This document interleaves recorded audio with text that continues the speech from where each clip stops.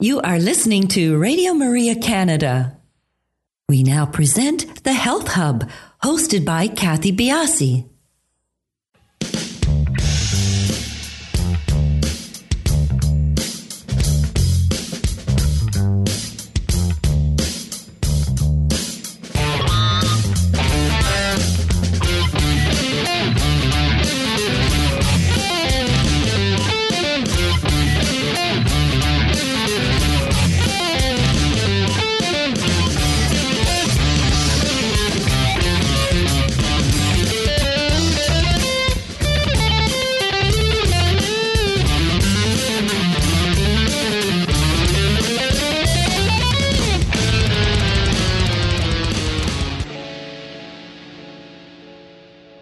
Welcome to the Health Hub on Radio Maria Canada, exploring cutting-edge health and wellness information and therapies, helping you to take your health to the next level. I am your host, Kathy Biasi, and I am an holistic nutritionist and cancer coach, and I am very happy that you are with us. Perception, expectation, motivation, and focus are cornerstone concepts when setting goals. There are other pieces to add in along the way, but research bears witness to the fact that for effective goal setting and goal achievement, we need to pay close attention to these four principles. And to help us understand why, we have invited Dr. Emily Balcetis to join us today. Dr. Balcetis is an associate professor of psychology at New York University and the author of Clearer, Closer, Better: How Successful People See the World. Dr. Balcetis has been described as a pioneer of the scientific investigation of behavioral science and motivation. She leads an international team of scholars, writers, artists, and advocates. In her research, she has uncovered previously unknown strategies that increase, sustain, and direct people's efforts to meet their goals. She has authored over 70 scientific publications and books. She has appeared as host for National Geographic and as a guest on ABC, MSNBC, and others. Her TED Talk has been viewed over 4 million times. She has partnered with GE, Prudential, Lean Cuisine, Sandoz Pharmaceuticals, and other organizations on principles of motivation. Her research has been supported with several large grants from the National Science Foundation and has been featured in hundreds of TV, radio, and print outlets around the world. She has received numerous awards for her work from organizations including the Federation of Association of Brain and Behavior Scientists, the International Society for Self and Identity, the Foundation for Personality and Social Psychology, and the Society for Experimental Social Psychology. She received a PhD in social psychology from Cornell University, where she held a SAGE Fellowship. So many interesting things. If you have had trouble or struggling to achieve certain goals, if you're interested in the whole area of motivation, perception, and how our eyes work in focusing and reading information, this is a show for you. We talk about how we can set achievable goal parameters, how changing people's focus of attention can improve exercise, why failing to achieve a goal is not always a bad thing, and so many other things in and around this subject area. Please do stay with us. We will be back in just a few minutes to talk to Dr. Emily Balcetis.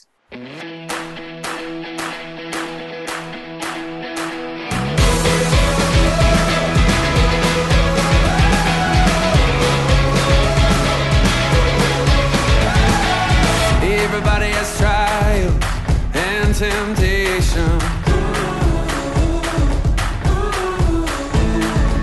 Everybody knows heartbreak, isolation. But we can lay our burdens down. Lay our burdens down. What a friend we have in Jesus. East to west, my sins are gone. I see grace on every horizon. And forever and ever, His heart is my home.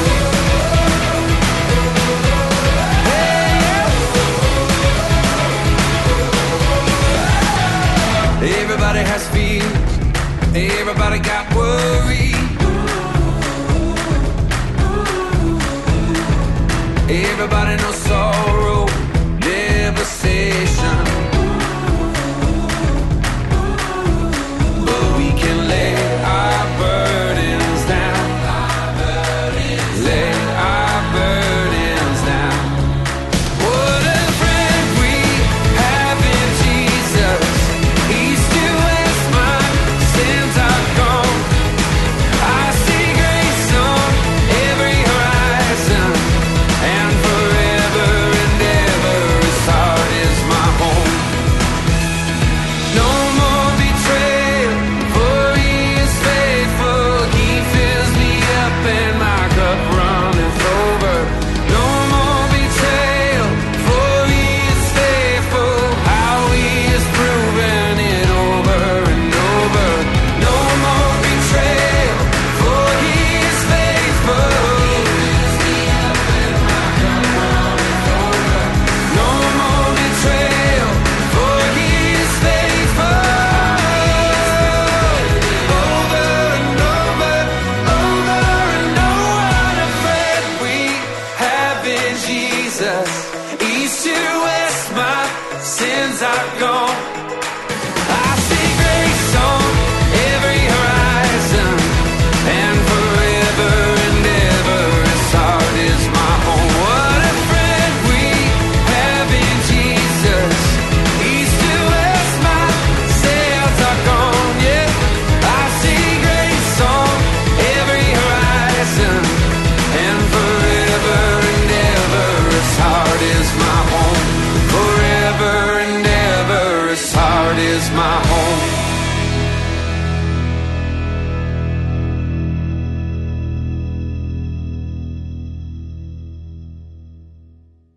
You are listening to Radio Maria Canada. We now continue with the program, The Health Hub, hosted by Kathy Biasi. Welcome back, everybody. Today's show has been recorded. No opportunity for calling in, unfortunately, but please do follow us on our social sites. We are on Instagram, Twitter, and Facebook, and we are at the Health Hub RMC on those locations. Dr. Balcetis, welcome to the show. Thank you for joining us. Thanks for having me. Well, me, like 4 million other people, became introduced to you and an area of your research on your wonderful TED Talk, Why Some People Find Exercise Harder Than Others. And we are going to leave that for the time being. We'll get to that for sure. It was very fascinating. So congratulations first on that. That's a wonderful achievement. So many people watching it. Thank you. Thanks. So you are an expert in the area of behavioral science and motivation. What brought you to this particular space of study? Well, I mean, some people joke that research is actually me search. So, that is part of it too, is that I'm looking for myself, for my family, for my friends, what are solutions that are outside of the box? What are problems that maybe we don't even realize that we are experiencing when we're trying to make progress on a goal, particularly one that's related to maintaining a healthy lifestyle. So, reflecting on my own experiences, but then turning to decades of scientific literature, we were looking to see what do people use as strategies when they're trying to eat healthier or move more, and is there a way for us to offer something new to that space? Did you find a pattern when you're doing your research of people who are successful at achieving health goals, life goals, career goals versus people that are having a bit more of a struggle to attain the goals they've set?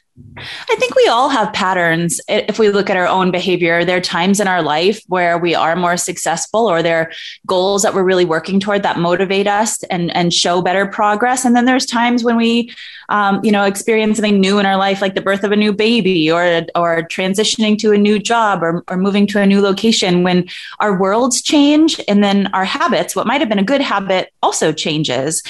So rather than, labeling somebody as good or as bad, I find more utility in just thinking about patterns within ourselves and how can we change ourselves, rather than putting that stark label that might make some people, give up before they've even started. When I work with people, I say write down your goal, try and take baby steps, write down baby steps to try and achieve them. But, what I've been reading about and some of your work, this may not always be the right way to go when you're trying to achieve something, is it? I think, that is effective, but there are things that we can add on to that strategy that can make it even more effective. So you can think about the 3 different possibilities you put out there. Take baby steps. Now, yes, that is helpful, but we can also think about the alternatives. What about something that's very challenging? Stretch goals, bucket lists. People like that kind of terminology. Vision boards. They like thinking about that as well. And is that useful? And then the third possibility is, maybe you can consider it like the Goldilocks philosophy of something in the middle, something in between the baby steps and the dreaming big, shooting the moon or going for what might seem impossible. And science has looked at that. Which is the best way to set goals? Should we take these baby steps? Should we be motivating ourselves by constantly like working towards that bucket list item, or somewhere in the middle? And what has been found to be effective might be counterintuitive. So baby steps are helpful because it can give us, a sense of accomplishment, but it might not give us the energy that we need to really keep going for the long game. Because if we knew that we could accomplish that baby step, we set a goal that we are confident that we can achieve, we're not really tricking ourselves. We can't trick ourselves into getting more energy and more excitement or a pat on the back because we kind of knew it all along that we would be able to accomplish that goal. But if we set the goals just at that level of vision boards or bucket list items, sometimes there's a 2-part process here that might actually do us a disservice as well. That some research has found that setting that bucket list item, deciding this is what I'm shooting for, it can be sort of exciting because we've positioned ourselves mentally in that space of success. Figuring out what I want in my life actually is a goal for some people. That can be a challenge, and accomplishing that is useful. But people then stop the process of actually taking steps to accomplish that bucket list item or that dream board item because it just feels good having thought about it. So what science suggests is most effective is somewhere in the middle, this moderately challenging but not impossible goal setting process. Shoot for something that feels outside the bounds of what you've accomplished before, but doesn't push us into that impossibility state. Now, what I think is really cool is that researchers have quantified what is the impact of doing that, of setting these goals at that moderately challenging level of difficulty. And they looked at systolic blood pressure. That's the top number on your blood pressure reading. But psychologically, what we know is that it's a marker of our body's readiness to do something. If we know we have to take on a big physical challenge. Here's my baby. Beautiful sound. She is reminding me that she is my moderately challenging but not quite impossible goal that I'm working on. Yeah. Exactly. Literally the baby steps. She's saying hello. Anyway, so what scientists have found is that systolic blood pressure is an indicator of our body's readiness to do something. We might be about to go on a big hike. Systolic blood pressure will go up in anticipation of our bodies needing the energy to take that hike. Or a mental challenge. We know we're going to do some pretty difficult algebra or helping our child with their calculus homework. Not my child. She's too young for that. But our systolic blood pressure goes up then too. So what happens is that when people set goals that are baby steps, their systolic blood pressure actually stays the same or goes down.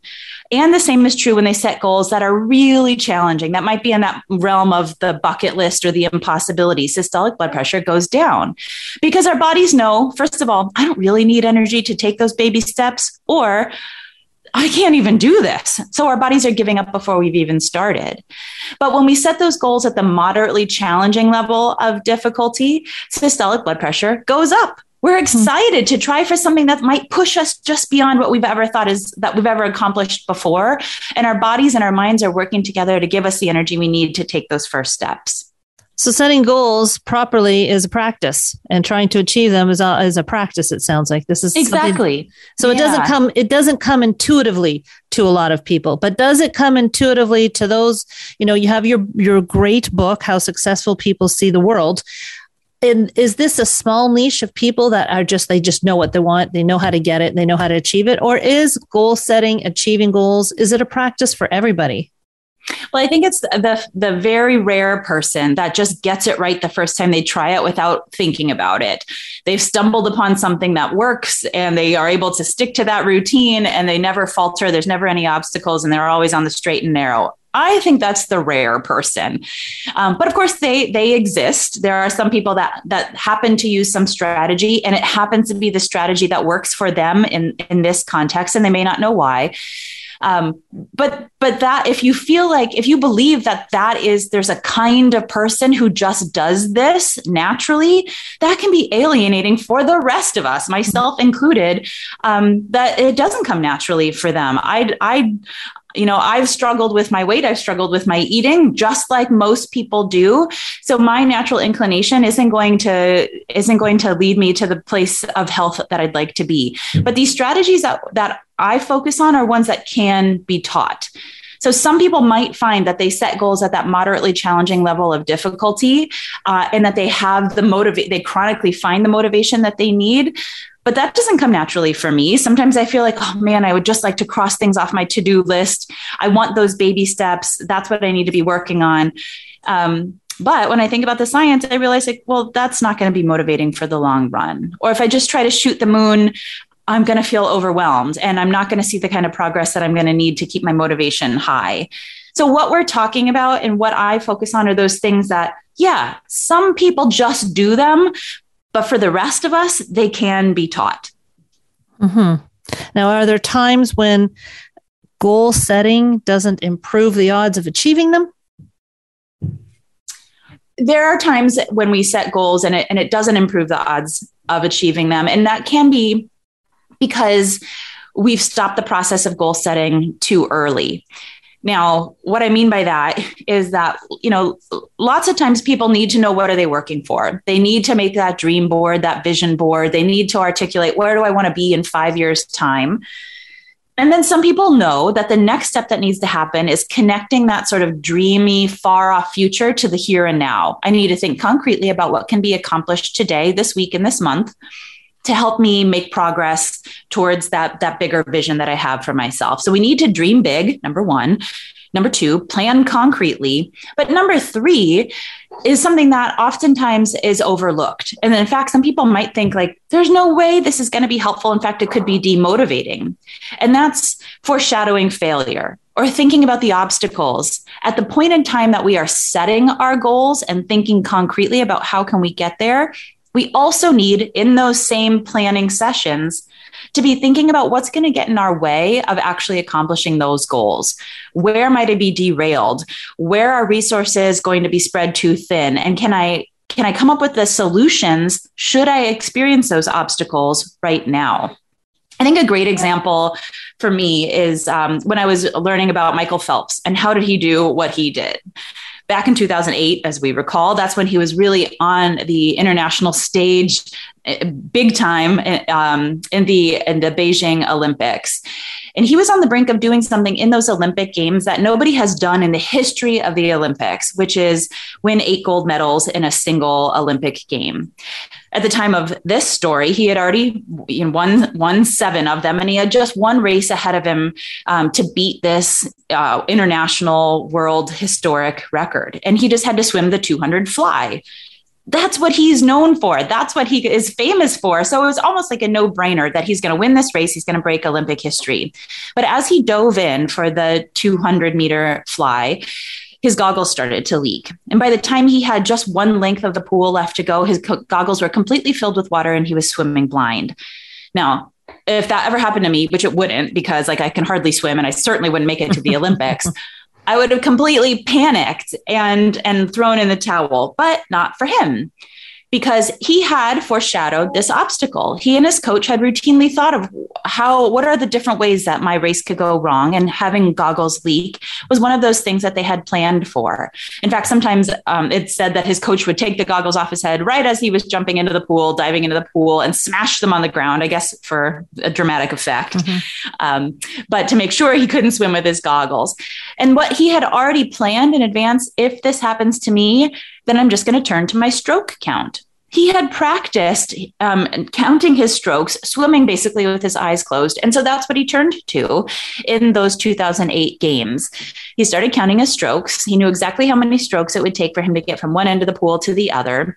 He did it. He won that race. He won his 8th gold medal, and he would go on to win 15 more in his career. So to me, that is a great example of how planning for those obstacles in advance gives you the solution when you don't have time to think about it or to practice it or to know what you're going to do. When you're short on time, you're under stress, you're in competition. That's not the time when you have the best resources or you're most able to think about, what am I going to do if this stands in my way? You want to be able to just turn to that plan B or that plan C or that plan D in the moment. Mm-hmm. And he did it. And it's not demotivating, right? Some people might think that planning for those ways that my best laid plans are going to fail would be off-putting, would make me feel like, well, then why am I doing this? If these are all the ways it's going to go wrong, why would I even try? But it gives you that safety net, or it offers you the life jacket. You know where the life jacket is before you've even started taking off for your sail. In your research, so you've got Michael Phelps, elite, world class, and then you've got, generally the rest of us.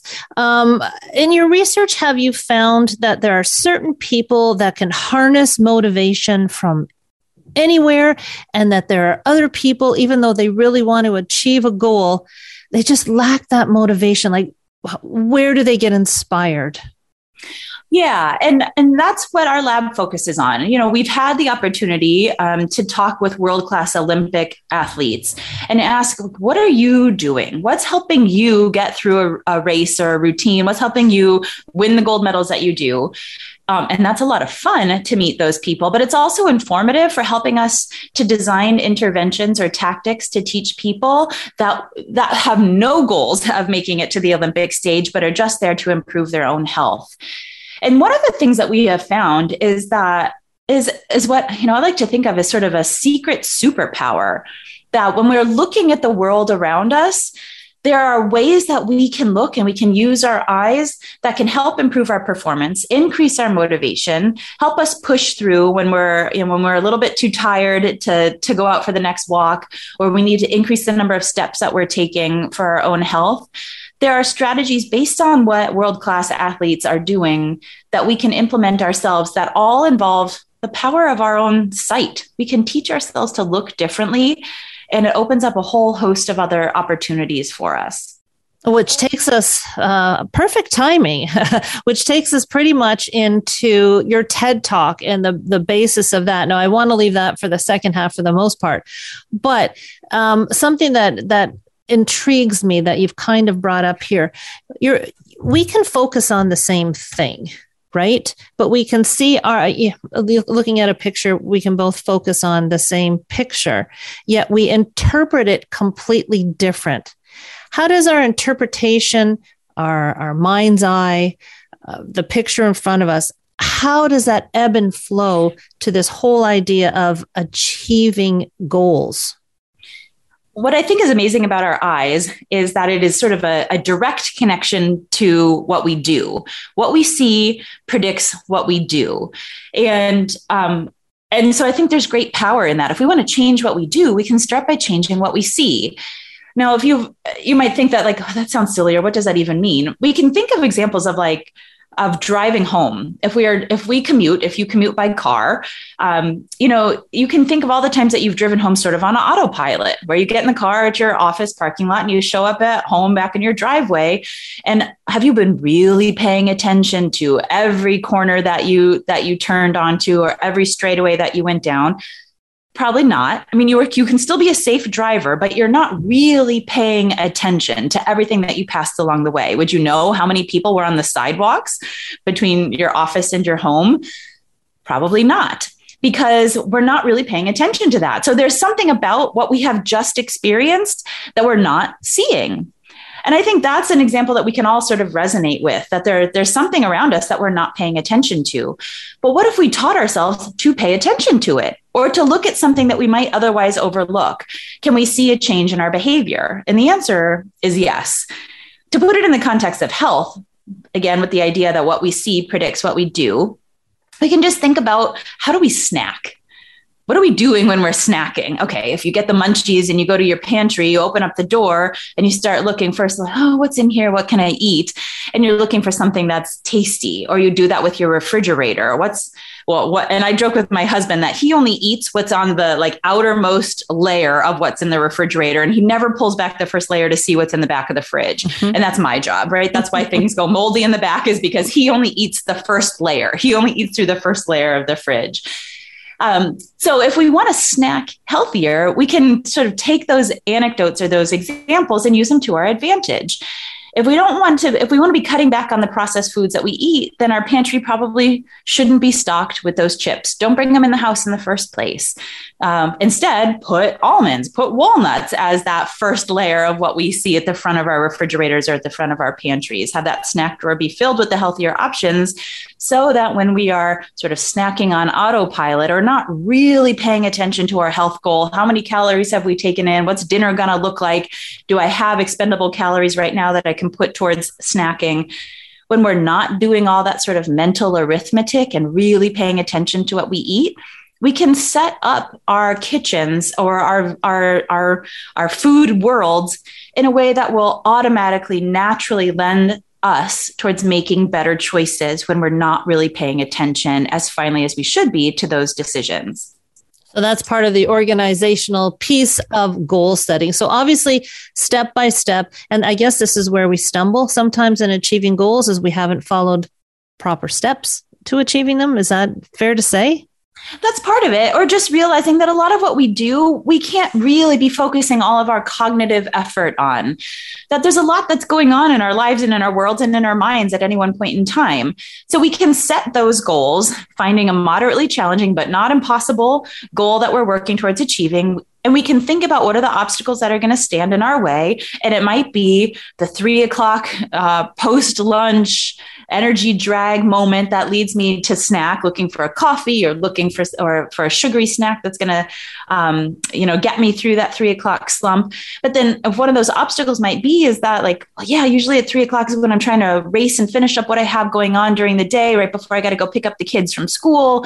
And so I'm not really focusing on this best laid goal, the moderately challenging but not impossible goal that I set for myself. If that's my obstacle, what can I do in advance as I prepare for that? That's going to just automatically help me to make an automatic choice that's better or more aligned with the goal that I have. Thanks. There's a cool study that was done with Google employees, actually. Google is famous for lots of things. And one of the many things is their snacks that they have available, the free food that is around the corner and all the little, stations in the hallways and their lunch cafeterias as well for all their employees. But what they were noticing, early on into this sort of social experiment is that yes, all these snacks kept their employees present and engaged and happy, but also unhealthy. People were gaining weight at Google because of all of the snacks that were around. They might be going to the restroom or going to a meeting down the hall or on another floor, and they pass a snack station. So what they decided to do is test this idea, the power of sight, and can we use sight to our advantage to make healthier choices? So they didn't take away the snacks. Instead, they put some of the more unhealthier options, like the M&M chocolate candies, in opaque containers, where it's not glass and you wouldn't necessarily see through it, but they're available.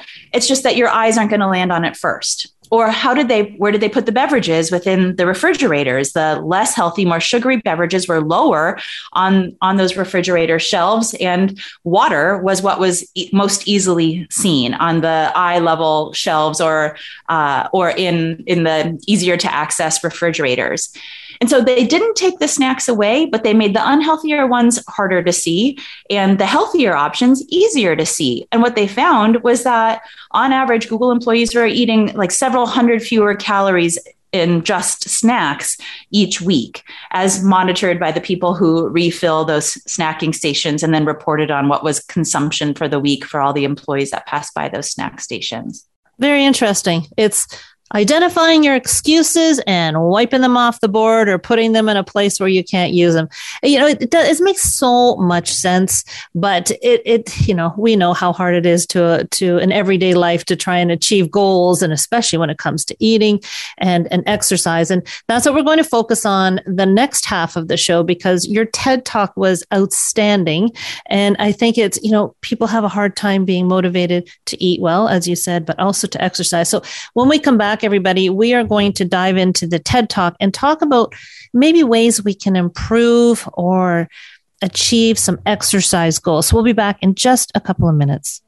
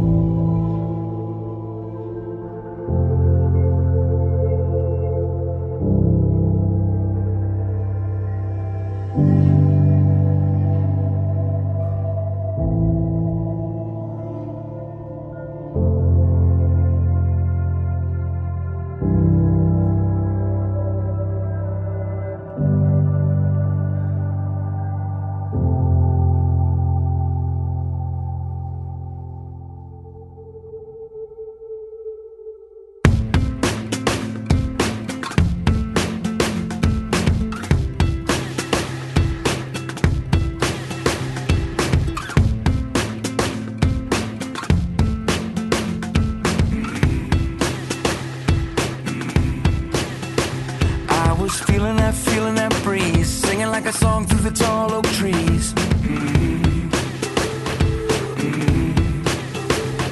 It was just another summer night, had to be the last thing on my mind. Yeah, I was all but lost in the moment. I was young and running wide open. It was just another summer night, had to be the last thing on my mind. When love broke through, you found me in the darkness, wandering through the desert. I was a hopeless fool, now I'm hopelessly devoted. My chains are broken, and we don't begin with you. When love broke through,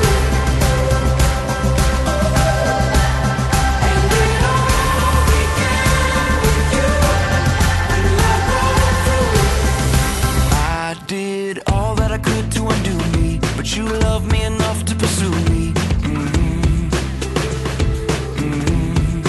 Yeah, you drew me out of the shadows, made me believe that I mattered to you. You were there, you heard my prayer in that broke down dusty room.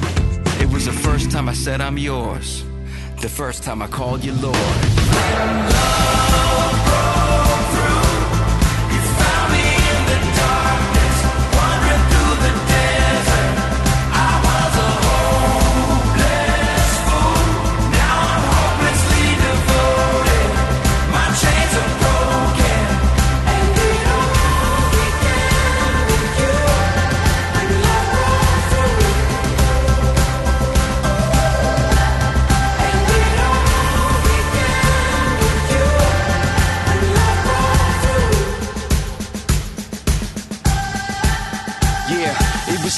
summer with a northeast breeze, sang like a song through the oak trees. Pennsylvania, she kinda caught my soul, which had me a little more open to close. Walls I built, opinions I learned, covered in the ashes of bridges I burned, blind to the arrow that was headed to my heart, but you hit the mark. When love broke through, you found me in the darkness, wandering through the desert. I was a hopeless fool, now I'm hopelessly devoted. My chains are broken, and we know we can with you. When love broke through, you found me in the darkness, wandering through the desert.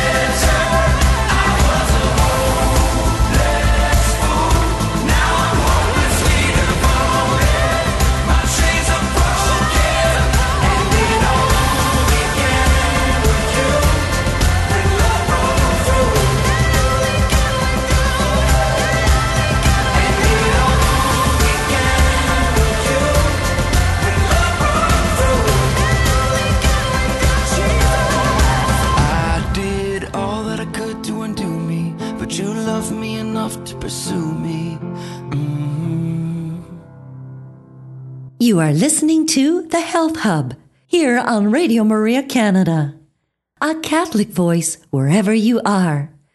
To contact us and be a part of the show, email thh@radiomaria.ca. We now continue with the program. Here once again is your host, Kathy Biasi. Welcome back to the Health Hub. We are talking with Dr. Emily Balcetis. We are going to, Dr. Balcetis, dive into your TED Talk, why some people find exercise harder than others, because it resonates with me on so many different levels. And not just exercise as a whole, but different types of exercise. I think a lot of us want to go the easy path. I don't know if that's what you found in your research. Is it hard to push ourselves to do hard things? It is for everybody to push ourselves to do hard things. Now, what counts as hard can change from one person to the next. And it can change from, one time in life to the next. What was hard when you were 20 is going to be different than what's hard when you're 50 or when you're 70. But I think there are solutions that can help us overcome those challenges, regardless of how old we are, and across people who might have different kinds of challenges or defined a challenge in a different way. When we're talking specifically about exercise, one of the big things that people identify or speak to me about is, I tried this and it didn't work. And I tried this and everyone says it's supposed to be great, but I hated it. So to me, it's biting off maybe more than you can chew, or not going down the path of exercise that maybe you enjoy. Or is it something else? Is it something about attention and our focus that is really the culprit here when we're not achieving our goals? Well, motivation researchers, of which I'm part, come up with a formula for what is motivation. And some people define it as expectations times value. Do you think you can achieve this thing? And would you like it if you did achieve this thing? And you need to have both of those need to be non-zero. They need to be something other than zero for you to have motivation of any kind. But thinking about motivation that way, I think gives us room to play then. If we just define motivation as like, you got to really want it, that's literally half the equation. That's half the formula. But there's room for us to focus on something else of feelings of success and self-efficacy and the belief that I can do something. Even if you really want it, if you feel like there is no way, like literally it is impossible, there is no way that I could accomplish this, then your motivation is still going to be zero. You might really want it, but why it's not worth putting any effort in if there's absolutely no way you could achieve. Mm-hmm. So that's, when we think about motivation that way, it gives us room to open up the conversation. In your TED Talk, let's walk through this because it was really fascinating. You talk about the mind's eye and keeping your eye on the prize. Walk us through what you found when you had people sort of zero in on a target goal versus people who kind of tried to attempt a goal on their own. Yeah. So, I came to this idea by having talked to these Olympic athletes and asked them, what are you looking at as you're trying to push yourself a little bit harder, win the competition? And then I wondered, is there something about their experience that would be useful for the rest of us? And the answer is yes. They told me something that was really different than what I thought. I expected that they'd be telling me like, oh, I like my peripheral vision is 20/20. I'm keenly aware of where I'm at relative to all the competition. But that's not what they're doing. When they're trying to increase their pace, when they're trying to break, a personal best, what they're doing actually is focusing. They keep their eyes, trained on some sort of target. Could be the finish line. It could be the competitor up ahead. But they almost imagine that there's a spotlight that's shining on this goal ahead of them. And they focus on that until they meet it. And then they set another goal. And that's what they said that they're doing, is that they're using sort of this heightened visual focus, keeping their eyes on the prize. That's what we've colloquially termed it.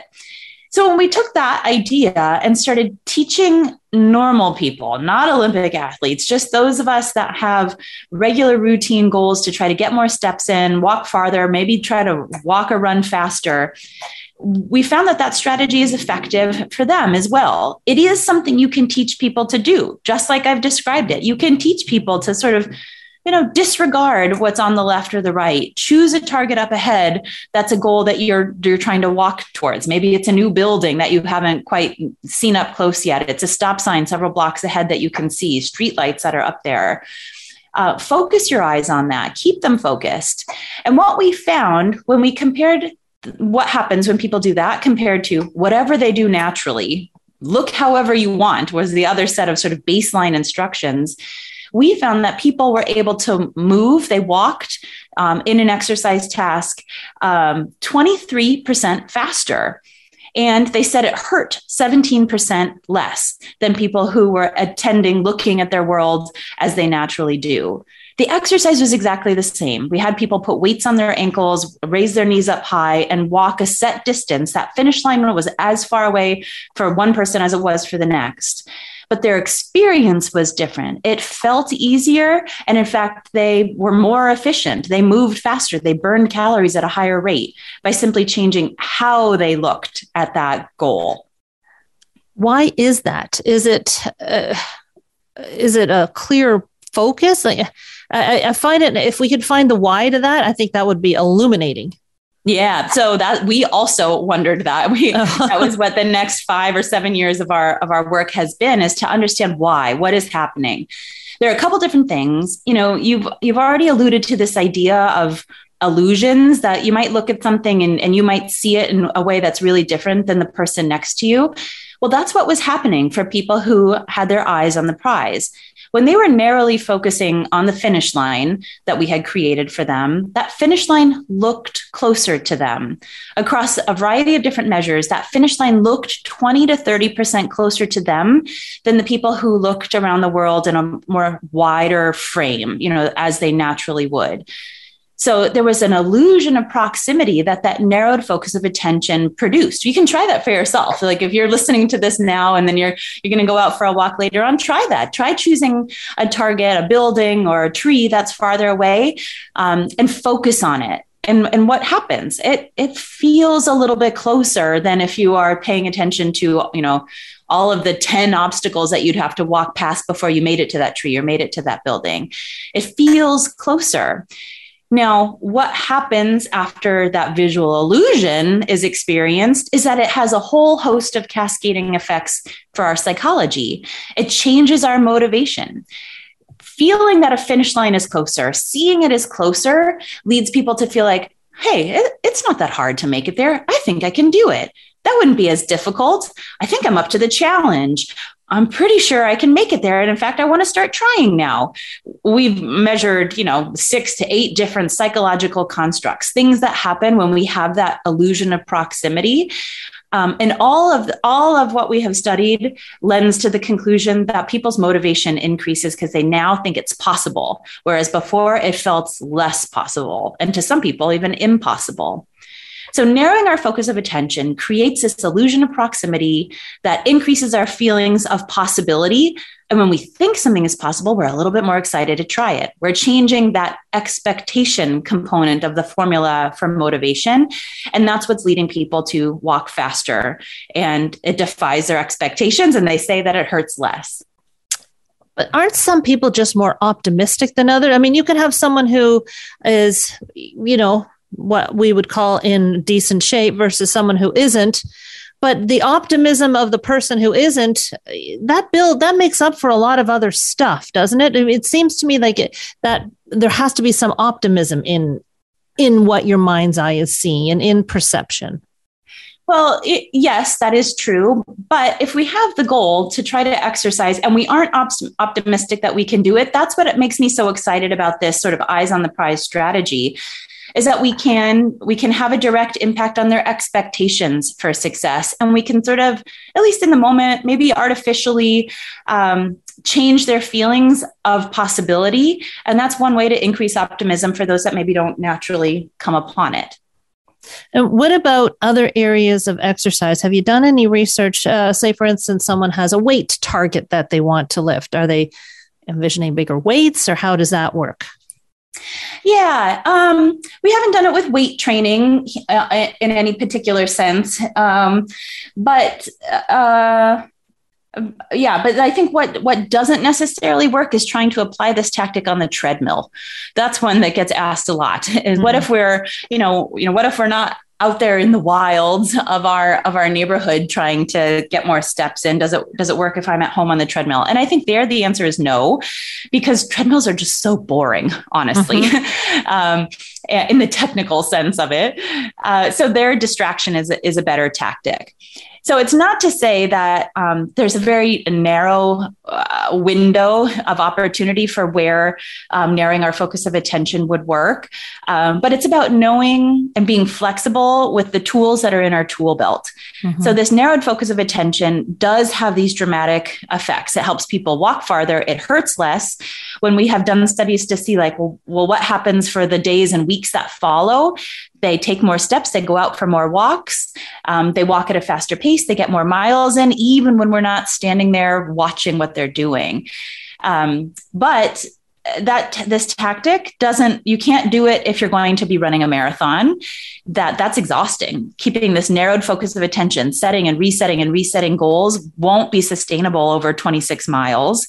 And it doesn't work if we're on a treadmill because we're going nowhere. Just focusing on the wall that's ahead of us or on the television screen that we're looking at, that's not going to produce the same sort of cascading effects for these visual illusions and the motivational consequences. So we need to be flexible with how many tools we do try to employ, and then when do we employ them. But beyond exercise, this narrowing your focus of attention is an effective strategy for anything that involves time. So we might have a goal, maybe it involves weight training, but we might have a goal that we're trying to hit in the far off future. And that can be challenging, of knowing that each day I need to make a choice. I need to do something if I want to be able to hit this far off distal goal, this goal that might be achieved in a month or 6 months or 5 years time. It can be hard to constantly make a decision today that's going to benefit this sort of future self. Mm-hmm. But a narrowed focus of attention can be useful there too, because it can connect that far off future to my current self. It can sort of shrink that time gap and help us understand why, if I don't eat the chocolate cake today, why that will be beneficial for me in 6 months' time. Fair enough. Yeah. And we actually tested this with other goals, one related to our financial health and well-being. Saving for retirement is something that we all would benefit from starting much earlier than we likely do. But that's challenging. You're 20 years old, you're 25 years old, you got your first paycheck coming in, and people might advise you, well, start putting 10% aside for when you turn 65. That's 40 years in the future. What 25-year-old is going to do that? Even when you tell them and you explain how compound interest works and that they could be millionaires if they started this at 25, by the time they're 65, they'll have all this money. Yeah, but I've got bills today. I've got rent. I've got new car payments. I've got my student loans I'm trying to pay off. I'm sorry, but 40 years into the future, I just can't be thinking that far off. And so we tried to play with that idea of is there a way to create a narrowed focus of attention that can create an illusion of proximity with respect to time that can help people make a tougher choice now that will benefit them in the future?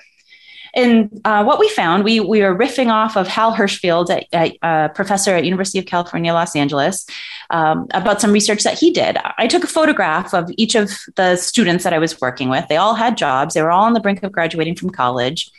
And I asked them, are you saving for retirement? None of them were, even though they all had jobs where they could be. And with that photograph that I took of them, I used computer software and I morphed their face with an old famous successful person like Maya Angelou or Betty White or Dan Rather, people that were older and successful. And I showed these photographs to these 25-year-old college students. Most of them were horrified to see what it would look like to have white hair or wrinkles on their faces. But what it did was help them envision, like make concrete what their future self might look like. I had them take some time to think about what's it going to be like when you are 65 years old? What's your day going to be like? What would that feel like? What would a happy day look like at that age?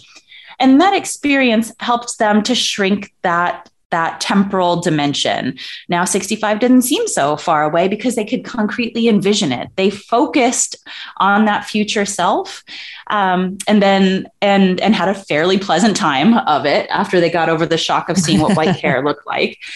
And then I asked them, what are your intentions for retirement now? And for 55 out of 60 of these students, they all said, I get it. I'm going to start saving. I'm going to start saving for my retirement. That's amazing. And, all of these things, and I think you're right. I think what you've, to make this a very simplistic ending here, is the focus is the key. And maybe, going beyond the podcast here and the radio show, trying to find your focus and trying to, as we said at the beginning, achieving goals can be a practice thing. And there's nothing wrong with failing in a goal, even if you have to reset the expectations and drive at that same goal again. I think that what your work is doing is great to help us in all aspects of life. And you've written this great book, Clearer, Closer, Better, How Successful People See the World. I'm assuming that the book has all to do with what we're talking about. Where can people dive more into this topic? Well, you can find this book anywhere where books are sold, of course. And I post, some articles on Psychology Today that are available for anybody to read, that can give you some smaller snippets of insight into these issues, especially as they relate to what we might be facing in our society at any given point in time.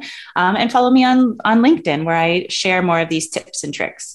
Fascinating stuff you're doing. Now, is there anything new in the offings, any studies that are really, just beginning that you're really excited about? One thing that we're really working on, what you were just talking about reminded me of this, is that the word failure is challenging for people. So when I would encourage us to not think about the obstacles that we face or the setbacks we experience as failures. That's a word that nobody likes to have associated with them, but that everybody experiences. We all experience challenges. We all have times in our life where we take 2 steps forward and 1 step back. But it's what do we do during that 1 step back period of time? Do we call it a failure and decide that this is not a place for me? This will not work for me? Do we use those kinds of black and white labels on ourselves and on our experience? Some people do. And when we do that, we probably give up before we really need to. That we can think about, these challenges as normative, as opportunities for growth, as a place and time where we can try out something new and have our experience push us to try something new. So some of the work that we're doing now suggests let's try to shed that word failure from the way that we reflect our own experiences. And maybe we'll get farther if we do. Amazing stuff. Thank you so much for joining us today. It's been a real pleasure and very enlightening conversation. Very happy you could join us. Thanks so much. Everybody, we'll talk to you next week on The Health Hub.